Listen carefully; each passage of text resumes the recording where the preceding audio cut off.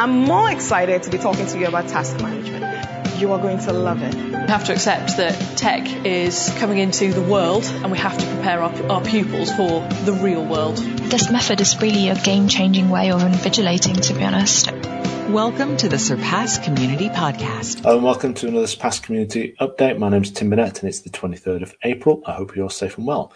Before I start, I'm just going to let you know that we have the Surpass conference dates available. So the 4th to the 8th of October, please go to conference.surpass.com to register your interest or register for the event because it's going to be a free event. It will be virtual. We're hoping that we will have some hub-based activity going on in regions and on continents, but obviously at the moment, the way it's going in Europe, things might just be a little bit more virtual than planned. So as part of our other updates, so we've been talking this week with Penske. They are in the truck game and they do leasing of trucks, and they're doing a technology competition, a kind of tech showdown around their activity to get their engineers. And it's a kind of national event. There's just a bit more information about them. It's quite a unique and different environment for Surpass to be used in. Surpass is normally obviously used for kind of standard summative tests, and this is a summative test, but it's a competition-based activity. So I caught up with Andy Howat from Penske just to find a bit more information about it. Andy, thank you for joining me. Are you doing well? Thank you very much for having me. Excellent. I suppose where to start with really this conversation is just first of all, how did you find Surpass? How did you go out and research it? It came down to a bit of reverse engineering, really. We knew that ASE, which is the National Institute for Automotive Service Excellence, kind of the standard bearers for assessments within the automotive industry. We knew that they had the ability to deliver tests at their test centers while being offline if it came to that. And so we approached them and we said, how is it that you're able to do that? And then they led us eventually to Surpass. Being able to administer a test while offline was the primary need for us given our testing environments. Well, let's explore those kind of requirements then. What were you looking for exactly as part of that? I think one of the things that maybe it differentiates us maybe from other Surpass users is our test centers are basically mobile during our showdown events. Our invigilators travel across North America, and for example, we had 90 different test centers during this opening round of the showdown, and there could be bandwidth issues at some of those test centers on any given day, just depending on what's being used there, because those test centers were live repair facilities that may have needed the bandwidth in order to do parts lookups and watching training videos and things like that. So okay. That's to have. And the just describe the workshops themselves and the environments and the testing. What do they look like? What's the space like that people use? Very carefully constructed, given the situation that we're in. Some of the facilities had plexiglass shields in between the testers. Others, we just ensured that they were always 6 feet apart. We had an order in which they left the room so they weren't walking in close proximity to each other. The rooms themselves were always classrooms at a location or some type of meeting room. Where it was. So quite safe environments, and it's important to stay safe at this time, isn't it? So in terms of in terms of the contest itself, how have you organize your items in your test to accommodate the contest? That was fun. Whereas normally, if it was an assessment, we would just need the person's score. But because this was a contest, we needed to ensure that we would have top scores so that those individuals could advance to the next round. So what we did, we were particular in the types of items we chose.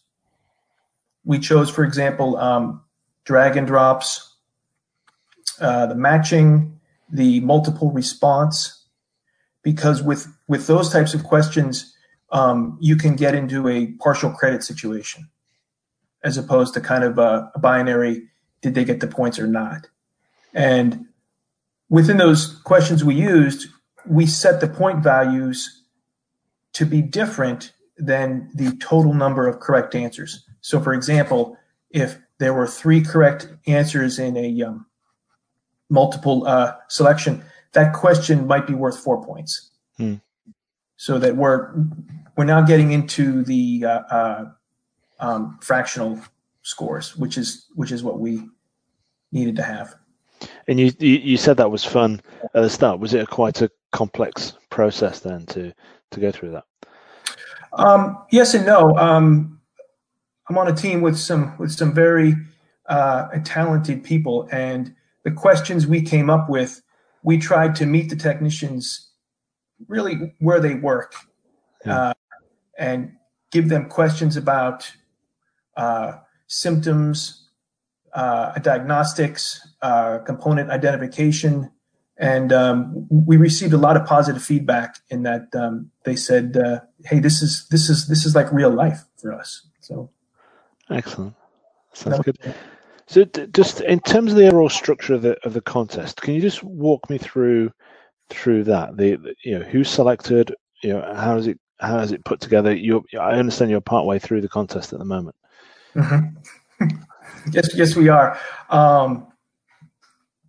The technicians could register through our intranet, and then from there they were grouped according to their rank as a technician, and they were given a test that dealt with kind of a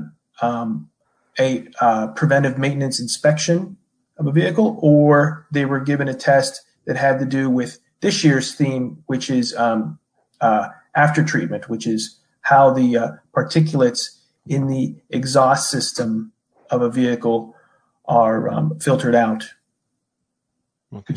which is a big deal in our industry, is clean emissions. Yeah. Okay. And so they register, and is it done regionally? Is it done nationally? Nationally, we did all of North America and Hawaii. So we had almost 1,400 technicians sign up for this time. Excellent. And then what's going to happen at the current stages? Where are you exactly now, and what's the next kind of stages look like? We have taken the winners at this first bracket, which is called the districts, and then they are moving on to the areas, which you might call the semifinals. And then from there, those will make it to the nationals, and that's the top 16 individuals at that point. It's challenging. No, I can imagine it, especially at the moment as well. And what is there one winner? Is there a group of winners? Yeah, how is that structured? We take the top 2 or 3, depending, so they can continue on. But in the end, there can only be one. There's only one winner. Will be a winner. Fantastic, excellent. Well, we wish you the best of luck with everything. And obviously, this past team will be here to support you throughout. So thank you, and thank you for taking the time to speak to me today. It's brilliant. You're very welcome. Thank you for having me. So there's Andy there. Thank you very much, Andy, for that. It did ask me to clarify that there is a first and second and third place, but there is only one winner in a way, isn't there? But good luck with them. With that, we look forward to hearing more information. If you do want to hear more information about them and other organizations' innovative uses of Surpass, then go to surpass.com/follow and make sure you're on our mailing list for that. Next up, we have Innovate Awards, prestigious UK-based awarding organisation working with endpoint assessments and lots of the vocational-based tests going on. We have put an article out with them this week, just talking about how they've embraced the idea of using computer-based testing and how that really did aid their transition during the COVID pandemic. And also, they're going to be working alongside our research team just to look at the candidate journey and the candidate experience to get a bit more insight there. So we wish them luck with that, and that's great news. If you want more information about that, go to surpass.com/news and you'll be able to read the full article. Next up, we're looking at a bit of a feature insight. Adam has very kindly put together a couple of videos just giving you a bit of an oversight as to some of the great features that are in Surpass. This week, we're going to look at item banking. Next week, we'll look at question types. But here's Adam with his a bit of an insight for you. Increase the efficiency of your item creation process by enabling your SMEs to create questions from pre-made templates. Templates are created in a separate area of item authoring that is hidden from most item authoring users by Permissions Gateway. Users granted access to this screen, however, can determine any number of templates for the variety of item types you have seen on screen. Not only can whole items be created as templates, but particular elements of one item can also be created as a template. This includes elements such as question stems, and these are known as component templates. If your organization adheres to particular branding requirements, perhaps requirements like a specific font, these templates can be perfect as they save your users valuable time spent selecting or applying these formatting options and branding. Saved searches allow you to return to item searches that you have made historically in an instant. This means complex Boolean searches can be replicated using just one click. In this way, lengthy and complex searching parameters can be saved in order to search your item bank according to those criteria in future, without constructing the search from scratch. This leads to huge efficiency gains for your users. In particular, for organizations who construct test blueprints using the item search functionality, this enables you to save your search parameters before exporting the results via the comprehensive API. On screen, you can see an authoring task in Surpass. A task in Surpass allows you to grant controlled access to a certain group of items for a pre-specified time period and for a particular purpose, be that standard setting, authoring or item creation, or perhaps quality review and assurance. Each one of these purposes has a corresponding task type within the system of Surpass. So if you thought of moving these processes online at all over the last 12 months, then please do not hesitate to get in touch with our team via surpass.com. The most obvious benefit of moving these processes online is efficiency, closely coupled with the security advantages working within one platform provides. As you can see, the editing interface is consistent across the different areas of Surpass, which means the already straightforward process is even more intuitive for your users. It also removes the need for extensive training programs, saving you time and money. Generally, though Surpass is not prescriptive, there are a team of SMEs working on the items within the task they have been assigned, whether that be for standard setting, reviewing, or authoring purposes, while an editorial user enjoys an overview and ultimately provides approval of the items in question, determining their return to the main item bank. Both editorial users and the teams of SMEs are shown an overview of the task's details and progress before they can begin working on the items themselves. This information is shown in diagram and text form.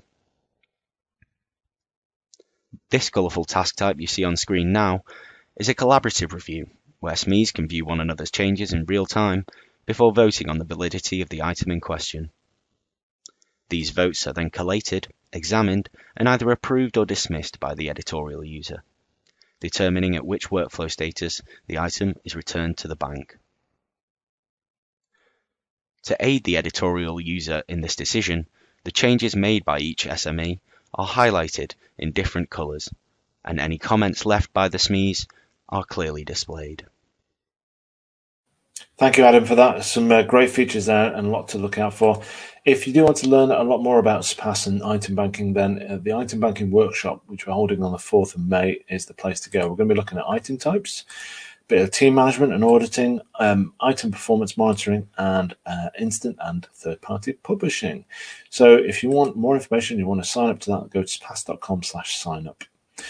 ATP next week, big event. We've all been working towards this very hard. Ben and the team have been doing a brilliant job. We've got some fantastic presentations. We've got Kat. It's actually going to be Ben now. Sorry, I should have updated this. Andy can't make this one now, but you're going to be leading a roundtable on user research and exclusive experience.